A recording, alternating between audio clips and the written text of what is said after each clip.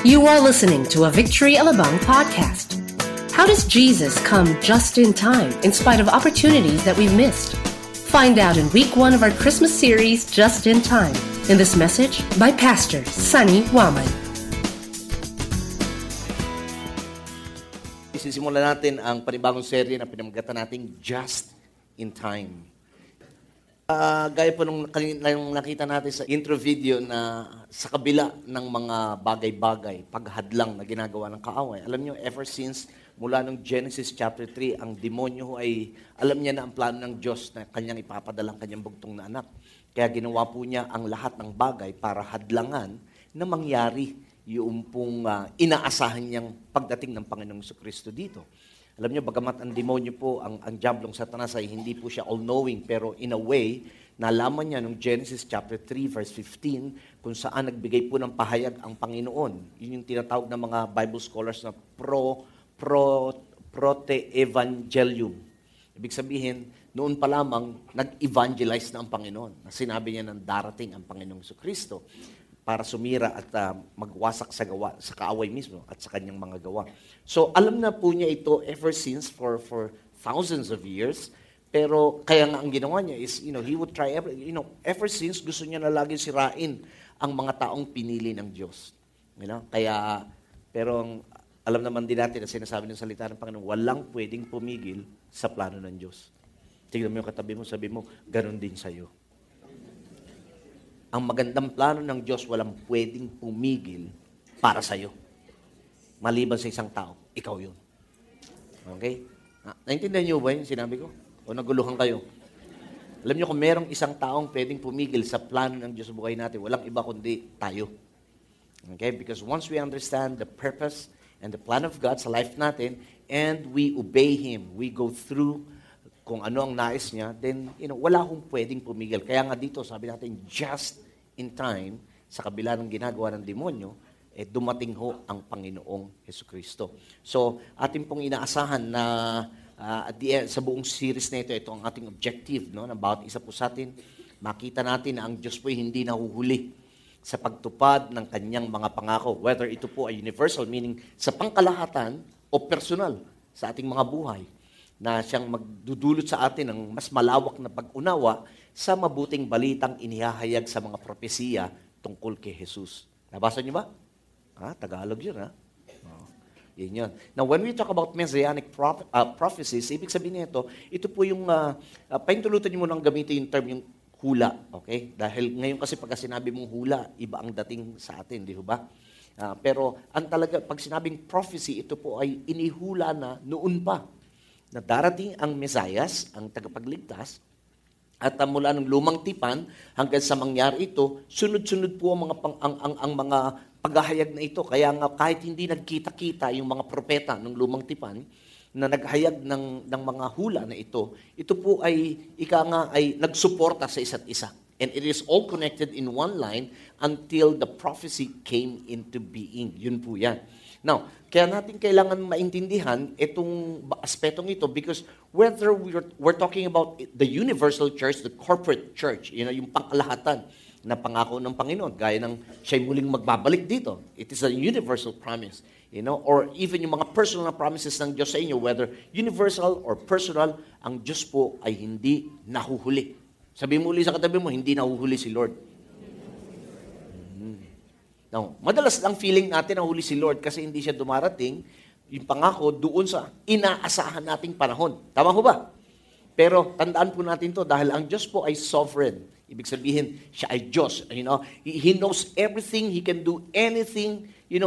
Alam din po niya kung ano yung pinakamainam para sa atin. And maraming beses kaya lang naman nahuhuli ang dating ng pangako ng Diyos, hindi dahil sa ang Diyos ay huli, kundi tayo ang nahuhuli sa pagtugon. Tayo ang nahuhuli sa pagpili ng tama. So, hindi ho ang Diyos ang nahuhuli. Tayo pa rin. Alright? Naintindihan niyo po ba yun? Okay, so, tayo po muna tayo. Babasahin po natin yung overarching verses para sa buong series na ito. Dalawa po, babasahin natin sa Galatia at babasahin natin sa Roma. And then, pag-aaralan po natin yung storya ni Zach at saka ni Eli. Kilala niyo si Zach at saka si Eli. Na si Zacarias at saka si Elizabeth. Yun ang doon natin kukunin yung pag-uusap natin dahil despite the lost opportunity, makita natin na ang Diyos tumupad pa rin sa kanyang pangako.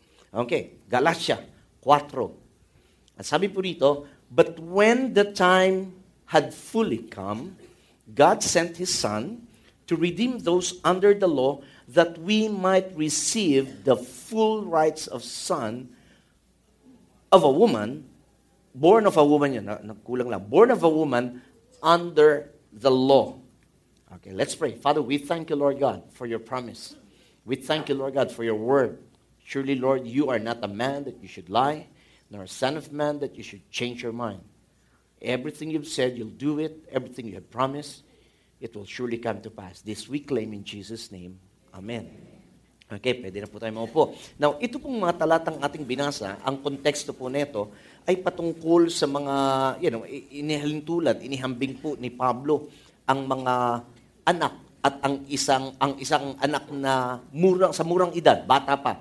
Sabi po na, it is an ancient promise na kahit ang isang anak ng mayaman, kahit sinong mayaman, bago ibigay sa kanya yung kanyang mana, inaantay muna siyang lumaki.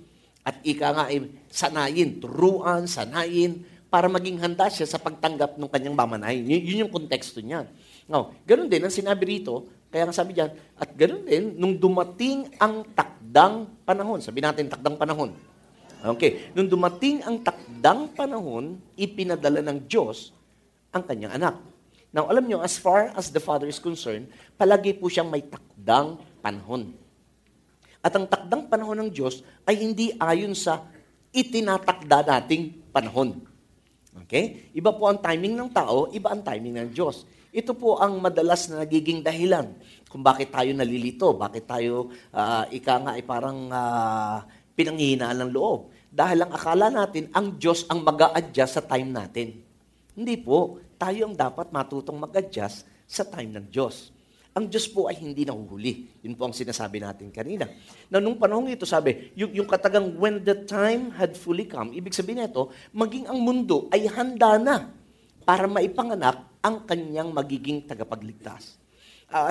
Historically speaking, even yung pagsasaayos ng daanan, yung karsada nung time na yon, talagang literally inihanda rin dahil mamaya makikita natin nung panahon po ni bagay panganak ng Panginoong Kristo doon sa tinatawag nilang Roman world. Okay? Alam naman natin ang mga daanan noon hindi katulad ng mga karsada ngayon. Noon rough road sila. But there came a time sa kanila sa history na kung saan naihanda rin yung daraanan. Pakinggan nyo to. Mamaya bibigyan diin ko. Sa Diyos, walang aksidente. Amen. Okay, wala akong aksidente sa Diyos. So, dito na sinabi niya, when the time had fully come, God sent His Son. Now, hindi yung nangangahulugan na dito lamang nagsimula si Jesus. Dito siya nagsimula in the flesh. Pero ang kanyang existence is even way beyond the time. Okay? Kaya nga sabi, di ba sa John 1, in the beginning was the Word, and the Word was with God, and the Word was God. Everything was created by God's Word. Yun po si Jesus, hindi lang niya pangalan yon. Pero kinakailangan niyang magkatawang tao dahil kailangan niyang tubusin ang bawat human being. Kasi yun sinabi, He sent His Son. So His Son, in a way, was pre-existent na. Okay? Kaya nga kailangan niyang magkatawang lupa. Bakit? Sinong tutubusin niya? Yung mga tagalupa. At minsan, yung mga amoy lupa. Okay. So, yun ang sinasabi rito. And so, ito pa ang maganda. Yung doon sa verse 4, nung sinabi niya, but when that time had fully come, ano yung next word? God. When the time has fully come, God. Meaning, listen to this. Ito yung maganda rito. This is the mark of a divine intervention. Na walang pwedeng gumawa nito maliban sa Diyos lang. Ang Diyos lang ang tanging may hawak ng oras. Although He's not bound with time. He's not even bound with space. Kaya nga merong mga tao na nag-argue, sabing ganon. If in the beginning God created the heavens and the earth, where was God before He created it? Now, ang Diyos, nothing can contain God. But everything is contained in God. Do you get me? Alright. So, ganoon din dito. Ito yung divine intervention. Ibig sabihin, ang Diyos na mismo ang nakialam dito, ang pumagitna na rito, na nagdala ng pag-asa at kalayaan sa lahat ng tao. Nakuha niyo po ba? Okay. So, always remember that.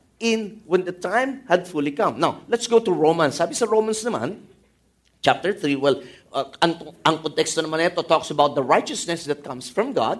Sabi niya, God presented Him as a what? Sacrifice for the atonement. Kanina binasa natin sa Galatians 4 na para tayo tubusin. Kaya pinadala ang Panginoong Jesucristo rito. Now dito, God presented Him as a sacrifice of atonement through faith in His blood. Now, He did this to what? Demonstrate His justice because in His forbearance, He had left the sins committed beforehand unpunished. Now, listen, ganda to. Noon, bago dumating ang Panginoong Jesucristo, at ito ang naging maling kaisipan ng maraming tao. Akala nila dahil walang parusang dumarating, ang akala nila okay lang kay Lord ang kasalanan. Dahil walang kidlat na tumama sa kanila, hindi bumuka ang lupa. So, ang feeling nila, well, siguro okay lang to sa Lord kasi wala naman nangyari sa akin. Ganun na noon pa, ganun ang isipan nila. Hanggang ngayon, maraming tao ganun pa rin ang isipan. Na dahil tahimik ang Diyos sa ginawang kasalanan, ang akala nila, okay lang sa Diyos. Pero hindi po, kaya yung sinabi ron, He left it unpunished beforehand. Bakit? Dahil may takdang panahon. Sabihin nga natin ulit yung takdang panahon. Okay, tingnan niyo itong verse 26. He did it to what? Demonstrate His justice when? At the present time. Ayun na yun. Ayun na yun.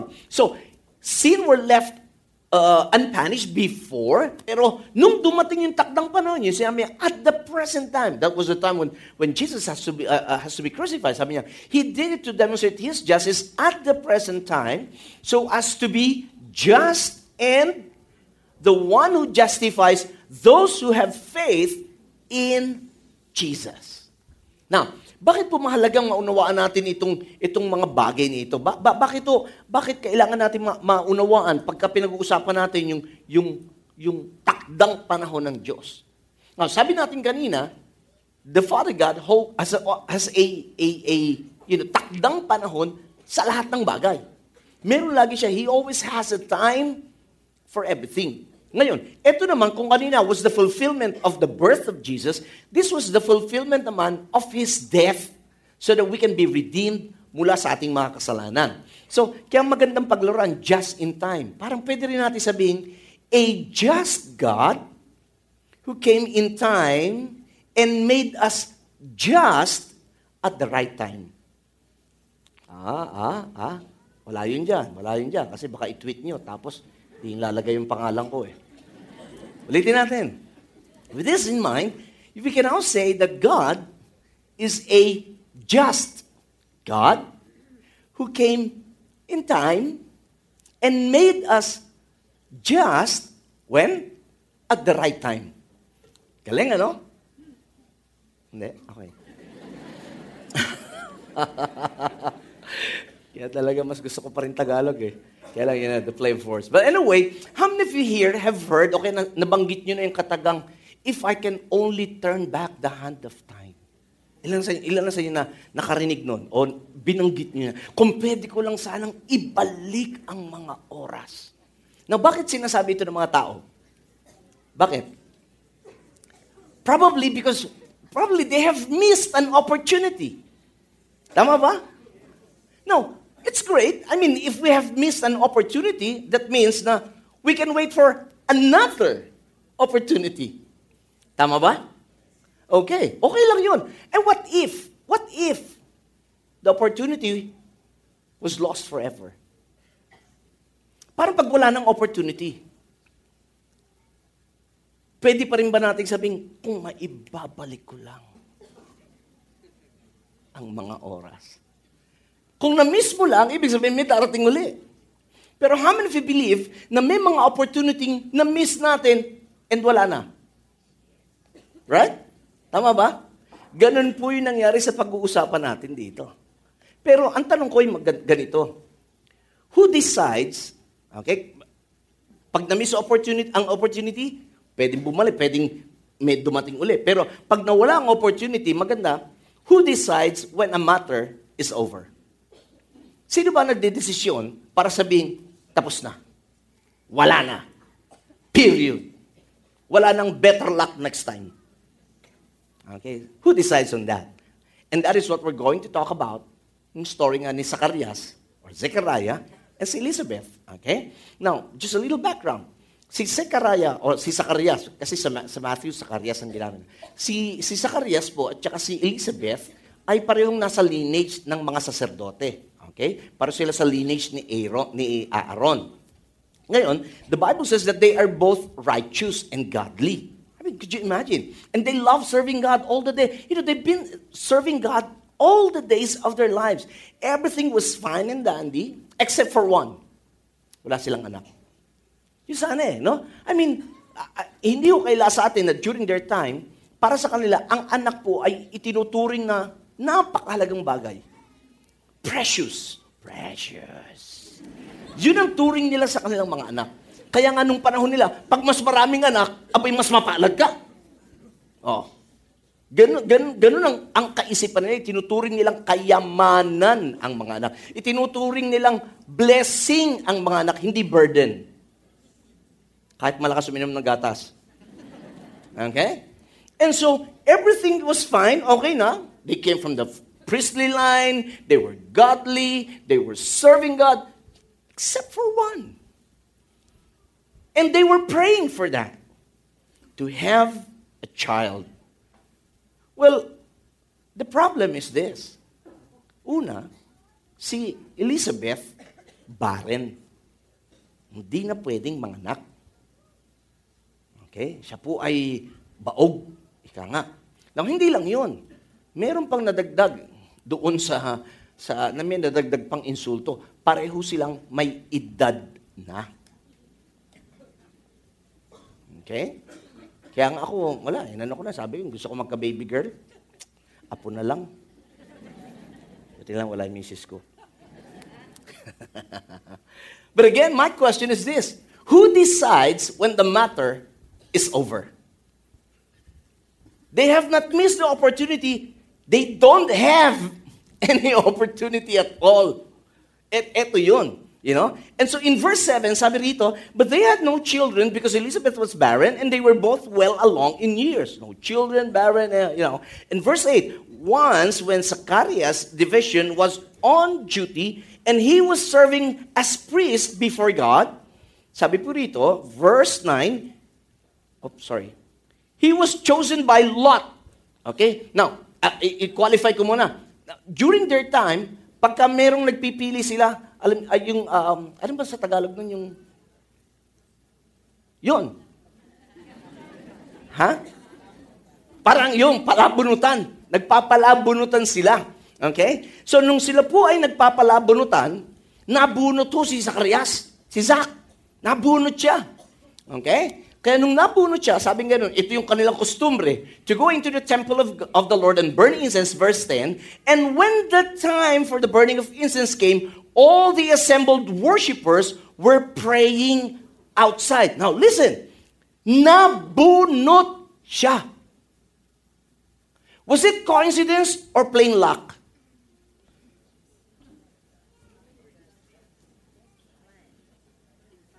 Huh? Was it coincidence or plain luck? Swerte lang, swerte. Ha? Nagkataon lang ba yun? O swinerte siya?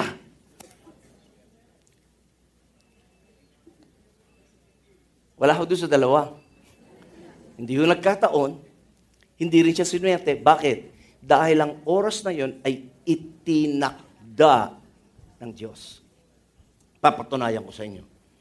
Alam niyo po sa history, you know, si Joachim Jeremiah. Okay. Meron po siyang sinulat na aklat, The Times of Israel. Meron siyang sinulat, nung panahon ito, pinaliwanag niya na there were around, more or less, there were 18,000 priests and Levites. Okay? 18,000 priests and Levites who serve every day. Now, so, for you na mabunot, imagine niyo to, para ka mabunot sa 18,000 naglilingkod. para kang kumuha ng isang tao rito at pinaghanap mo ng isang pisong may marka sa 18,000 pisong nakakalat sa isang kahon at minsan ka lang bubunot. Imagine nyo?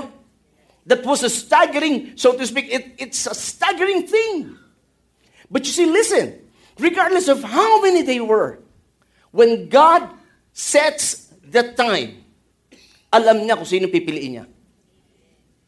Yun ang isang gusto kong bigyan ng diin.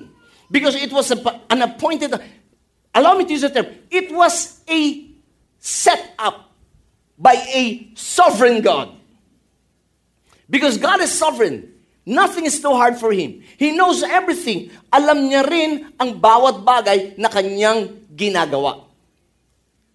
And that is why I would always say, sa isipan ng maraming tao, is this. You see, pagka napag-uusapan natin yung sinasabi nga natin, takdang panahon ng Diyos, ito yung kanyang sinet up na maraming maraming beses sa buhay natin, akala natin may nami-miss tayo kay God. But you see, again, God has His time. And the Bible says that He makes all things beautiful. When? In His time. Not in our time. I thank God, marami ko hiningi sa Panginoon noon na hindi niya ibinigay during the time. Why? Because He knows what is best for you and for me. Isn't that good? Kaya dapat tayo, chillax lang. Kaya sabi kanina ni Leo, obey lang tayo. May instructions yun, obey lang tayo. Kung kailan mangyayari yun, hindi natin alam. Although by faith, we receive it by faith, we believe na sa atin na, but the manifestation depends on God. Now, maraming beses tayo para tayong si Sarah at saka si Abraham. Nung pinangakuha ng anak, nakita rin nila yung sitwasyon, wala nang pagkakataon. Anong ginawa nila? Tinulungan ng Diyos. Kasi feeling nila, hindi kaya ni Lord bigyan sila ng anak dahil si Sarah, kaya nga Sarah ang pangalan niya, dahil sarado ang sinapupunan. Yun. Yun ang Hebrew word na meaning nun. Sarah, closed womb. Tapos maging si Abraham, matanda na.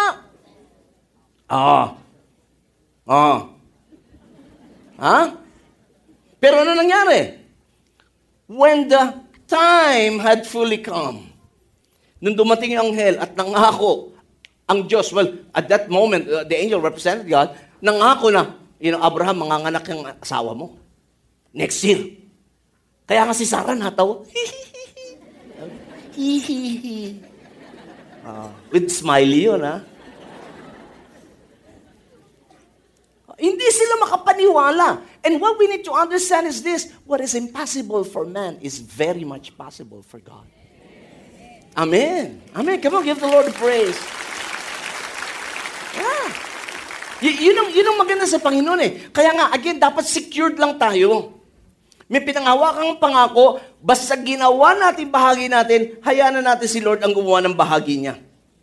So I would say, at this point in time, that God is in control.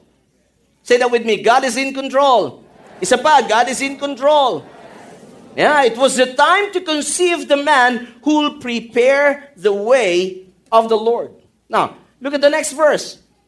Then an angel of the Lord appeared to him standing at the right side of the altar of incense. And when Zechariah saw him, he was startled and he was gripped with fear. Sinong hindi matatakot pag nakakita ng anghel? Oh, by the way, kaya yan natakot, ang nakita niya anghel, hindi yung batang putulang dibdib na may cute na pakpak. You can never find that in Scripture. Alam niyo, mga anghel ng Panginoon, malalaki yan, men. Isang anghel nga lang, kayang pumatay ng 1,000 siguro kahit ako, makakita ako ng anghel, matatakot din ako. Siya natakot dito. Pero punayin niyo, sabi ng anghel. But the angel said to him, do not be afraid, Zechariah. Your prayer has been heard. Wow, I love that. How many of us are feeling afraid when we feel like our prayers are never heard? God, nandiyan ka ba? Ayun yung nakamotor, God.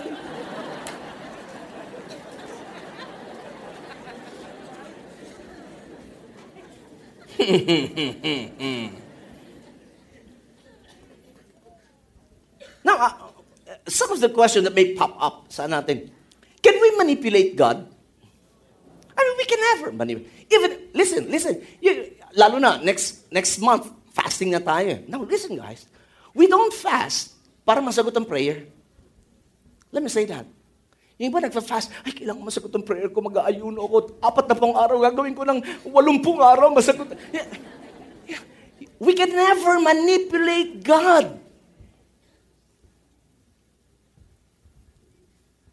Regardless of what we do, we can never manipulate God. But there's only one thing in this world that can move God. Not your tears, not your problem, but your faith. Faith on His promise. Amen. You know? And so, because we know that God is in control, sabi natin ulit, God is in control. Okay. Nung nakita siya natakot, and then, look at this. Verse 13. Verse 15. Sinabi niya, for he will be great in the sight of the Lord, talking about si John. Now, he's talking about John the Baptist. Oh, by the way, si John tsaka si Jesus, magpinsang buo. Okay, magpinsang buo sila. So, alam ng Panginoon, alam na natin na mayroong inihulang Panginoon na may maghahanda ng daraanan ng Panginoon. So, binanggit po rito sa 15 hanggang 17 kung ano magiging si John. So sinabi niya, he'll be great in the sight of the Lord, and he is never to take wine or other fermented drink, and he will be filled with the Holy Spirit. Even from birth, many of the people of Israel will he bring back to the Lord their God. So, it was already prophesied, there was already a promise. Pero nung sinabi kanina, huwag ka matakot sa kanya, sabi niya, for your prayers has been. Now, listen to this. If we believe that God is in control, and we live our life in accordance with what the Word expects us to do, then we also know that when we pray, pinakikinggan ka ng Diyos. And I always say this, hindi tayo nananalangin para magbakasakali. Hindi tayo nananalangin dahil, baka makachempo tayo, walang nagpe-pray. Sa ilang milyong taong ilan sa inyo nakapanood nung Bruce Almighty? Naalala na panood niyo ba yun? Ha? Nung pinapilan niya, pinayagan siya ng Diyos na papilan niya, ang papilan Diyos. Now remember, almost every minute, he would hear prayers. Kaya ang ginawa niya, sa computer niya, answered prayer lahat. Now, I just thank God, hindi ganun ang ating Diyos. Dahil kung ganun ang ating Diyos, kagulo tayo. Dahil maraming beses may mga bagay tayong hinihingi na hindi naman niya gusto para sa'yo. Naunawaan niyo po ba? And so God is in control, and this time, God hears our prayer. What Zach thought was a no was actually a wait. Well, siguro kahit naman ako, malamang yan, bago magkasawa pa lang yan, nananalangin na sila. Because customary nila yun, magandang may anak. And it took them years and nothing happened. And so Zach probably said, well, siguro it is not God's will. Tapos titignan pa niya si Ellie, Ogbalites. Tapos titignan nila yung itsura nila, magkaakbay sila sa salamin. Puro pleats na. So he thought it was a no from God. But God is not saying no. He was saying, you just wait. You just wait. Tignan mo yung katabi, sabi mo, you just wait. Why? Because God has His perfect time. May takdang panahon ang Diyos. Naintindihan niyo po ba yung pinag-usapan natin ito? And again, because if it is God's will, listen to this, if it is God's will, then nothing will be impossible. Yun ang pinag-uusapan lang natin dito. About the will of God.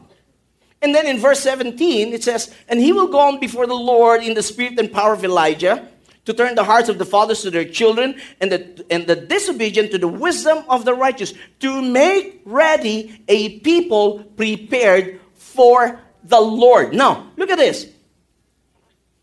As I've said, if it is God's will, then it will not be impossible. Now, what we need to understand is this. Ang gustong-gusto ni Lord sa lahat Yung imposible. Kasi pag posible, tayo dumidiskarte. Tama ba? Ha? Kaya minsan, kunyari, pag-usapan natin kaunti, di ba? Pagka-enrollment, marami sa atin imposible. Kaya nga, marami sa inyo close kay Lord. Tanong, Lord, ikaw lang ang pwedeng kumuha nito, God. Lord. Naintindihan niyo ba? Ngayon, ang maganda nito is this. You see, when we stay in the bounds of God's will, then you know, pinakikinggan ng Diyos. Maraming beses, mga kapatid, sa ating mga... Now, I'm talking about praying the will of God. Now, yung bang birth ni John the Baptist, will ni God? Of course naman. It was already prophesied. Actually, in Malachi, chapter 4, dun po yung binanggit that, somebody will come in the power of Elijah and he will prepare the way of the Lord. So alam ng lahat yun, si John na yun. Ito, in-announce na nung angel, si Gabriel. Zacarias, anak mo yun. Sabi niya, napakinggan ka ng Diyos. Now, because He's in control, and si Zacarias at si Elizabeth were living in the will of God, and they know that their prayer is in line with the will of God. Sabi ng angel, you have been heard. Now, ito lang yung encouragement ko sa inyo, mga kapatid Huwag tayong tumigil sa pananalangin. Lalo na kung pinapanalangin mo, ito yan, mga kapatid We don't just pray for the sake of praying. Always remember, prayer is a declaration of faith.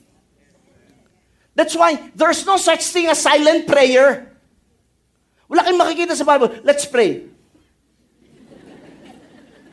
You're not praying, you're sleeping. Prayer is a declaration. And when you say declaration, you have to speak. You say it.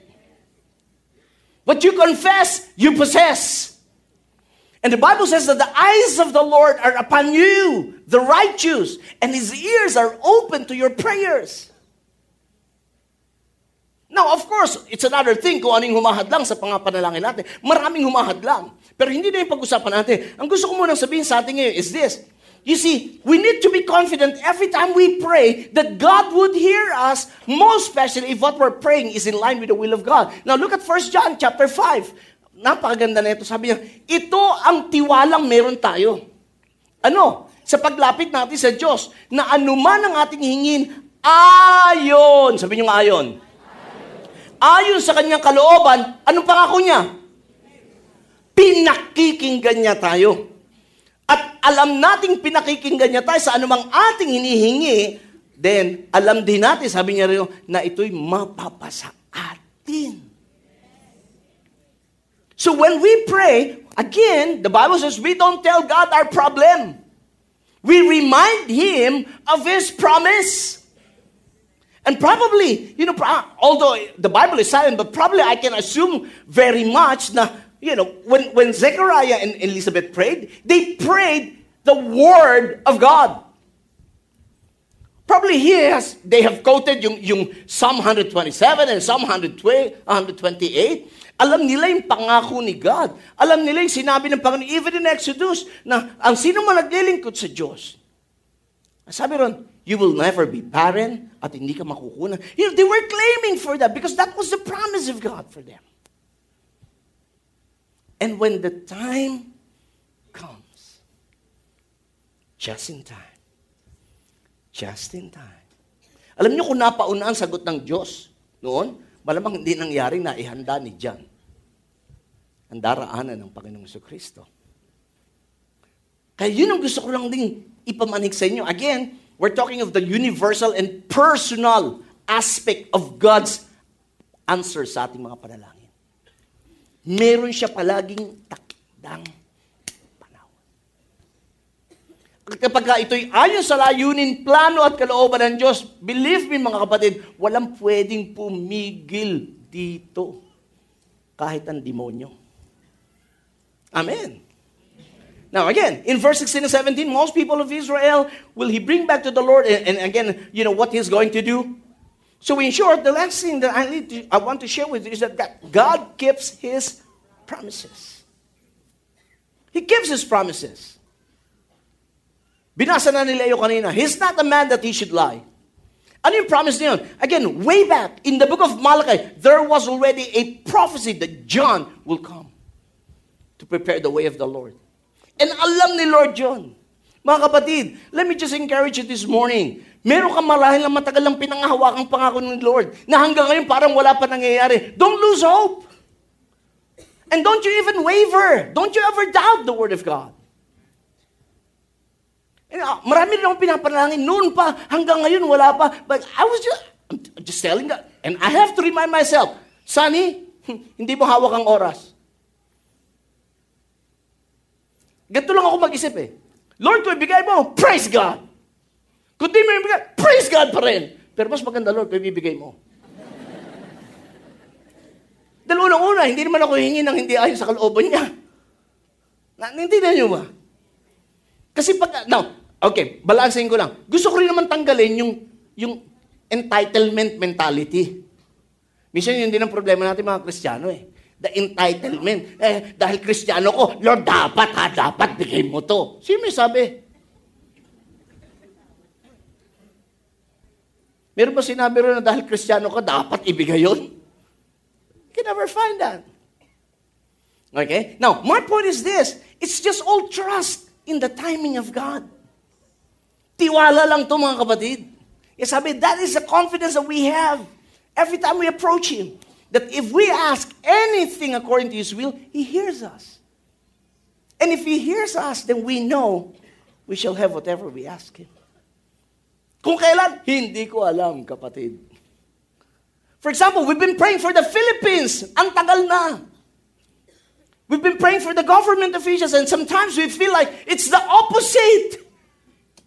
But does it mean that God didn't answer us? No.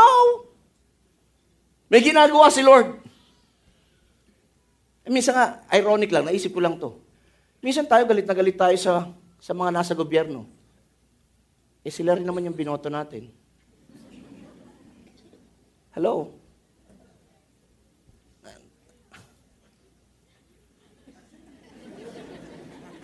Sa totoo lang, natutokso na rin ako minsan. But I would rather trust God. God, you said, our job is to pray for them. Your job is to do whatever you need to do. It is you who set up kings. It is you who removes kings.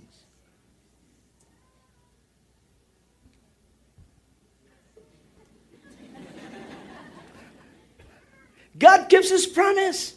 Imagine, for 400 years. Alam niyo, nung uling sinulat yung Malakay, nanahimik ang Diyos. For 400 years. Alam niyo bakit? Kasi ang tigas ng ulo ng mga Israelita. Marami na siyang sinabi noon, dinedma nila, ngayon, nanahimik si Lord.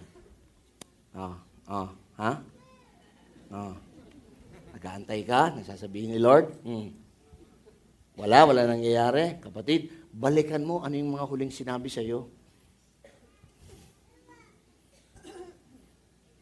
Baka naman sabi lang, anak, gawin mo muna yung huli kong sinabi. Ay, oo nga, Lord. Sorry, Lord. Lord, ano nga yun? Patay tayo dyan. Yun ang problema natin.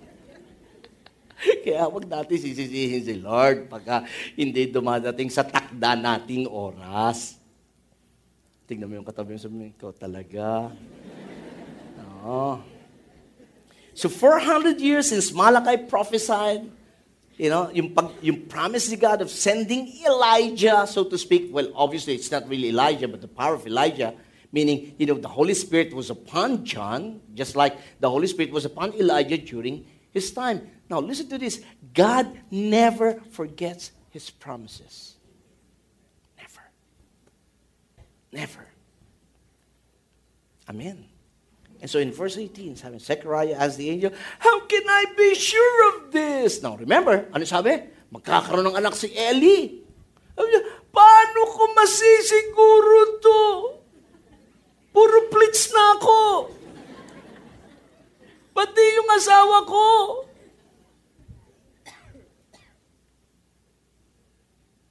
Now, tignan nyo. Sana matutunan natin itong verse 19. The angel answered, I am Gabriel, and I stand in the presence of God, and I have been sent to speak to you and to tell you this good news. Sabi ko, tatako pa. Ano mangyayari to? Si Lord na nga nagpadala sa akin dito. Tapos how can it be? Hindi pala, how can I be sure of this? Paano to? Paano akong makakasiguro? Ubus na yung eskelan.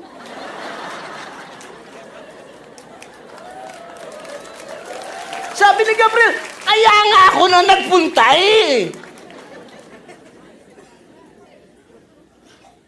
Nakikita niyo ba? Ha? Na, gusto ko tong susunod na talata. Ha? Gisingin mo na yung katabi mo, sabi mo, eto na yung highlight.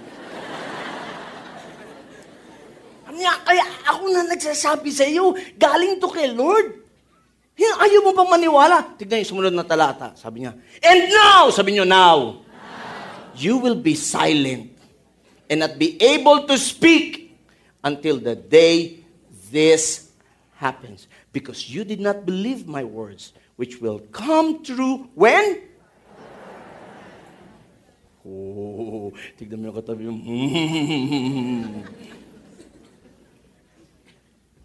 Ano sabi niya? Galing na to kay Lord, hindi mo pa paniwalaan, hindi ka pa makasiguro. Okay, ha? Sa loob ng 9 na buwan, hindi ka magsasalita. Why? Now listen, bakit? Nisip ko yun eh, bakit? You know why? Because words are powerful. Because death and life are in the power of the word. Alam ni God that out of doubt and unbelief, maaaring magsabi si Zacarias nang hindi ayon sa kalooban ng Diyos. Baka si Zacarias pang maging hadlang. Kaya ano ginawa ni Lord? Okay, Zacarias, iba ang arrive mo sa akin.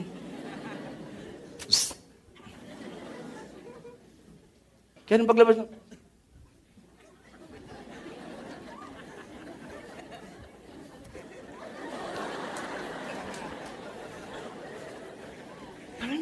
Ano nangyari dito?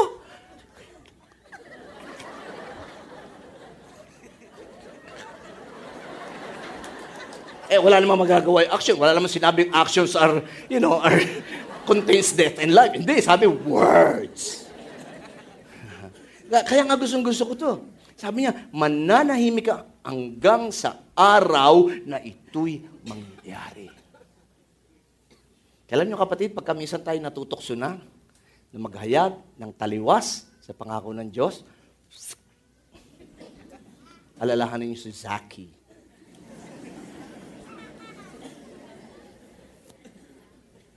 At pag nakarinig kayo ng kumukontra sa pangako ng Diyos, tawagin niyo, Zaki. You want... reminder lang naman.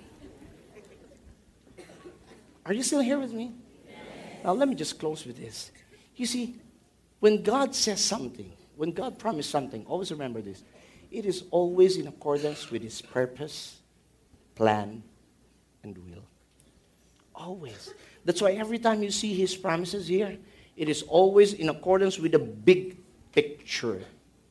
God is in control, God hears prayers, and God keeps His promises. Yun po ang ating Diyos. And nobody and nothing can ever thwart the purpose of God. Wala kang pwedeng sumalungat sa layunin ng Diyos. At yun ang sinabi ni Isaiah, for the Lord Almighty has purpose. And who can thwart Him? Alam mo ibig sabihin ng thwart? Sasalungat, kahit kumontra ka sa layunin ng Diyos, sayang lang. Umagri ka na lang. Ganun lang kasi kadali yun. His hand is stretched out, and who can turn it back? And so if there's one thing really would like you to meditate this morning, this whole week is this. It is not over till God says it's over.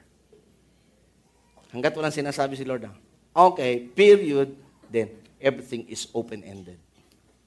We'll just continue to wait patiently. Because alam ni Lord, the more we wait, the more our character and personality are developed. Kaya may ginagawa din si Lord habang tayo po ay nag-aantay sa Kanya. Amen? So God promised a son for Zechariah and Elizabeth. And sadly, si Zechariah, he seemed so skeptical because of the wrong timing, so to speak. But this, however, did not stop God in fulfilling His promise. It is not over until God says it's over. And, maybe tayo, we can say that we have lost a lot of opportunities sa buhay natin. But listen, as long as you have the promise of God, in His perfect time, He will cause it to come to pass as long as it is in line with a bigger picture of God. Amen? We hope you were inspired by that message. As we celebrate this joyous season and end 2013 in Thanksgiving, we invite you to join us in opening 2014 with a 5-day prayer and fasting beginning January 6, 2014. Please watch out for further announcements. Merry Christmas and stay connected.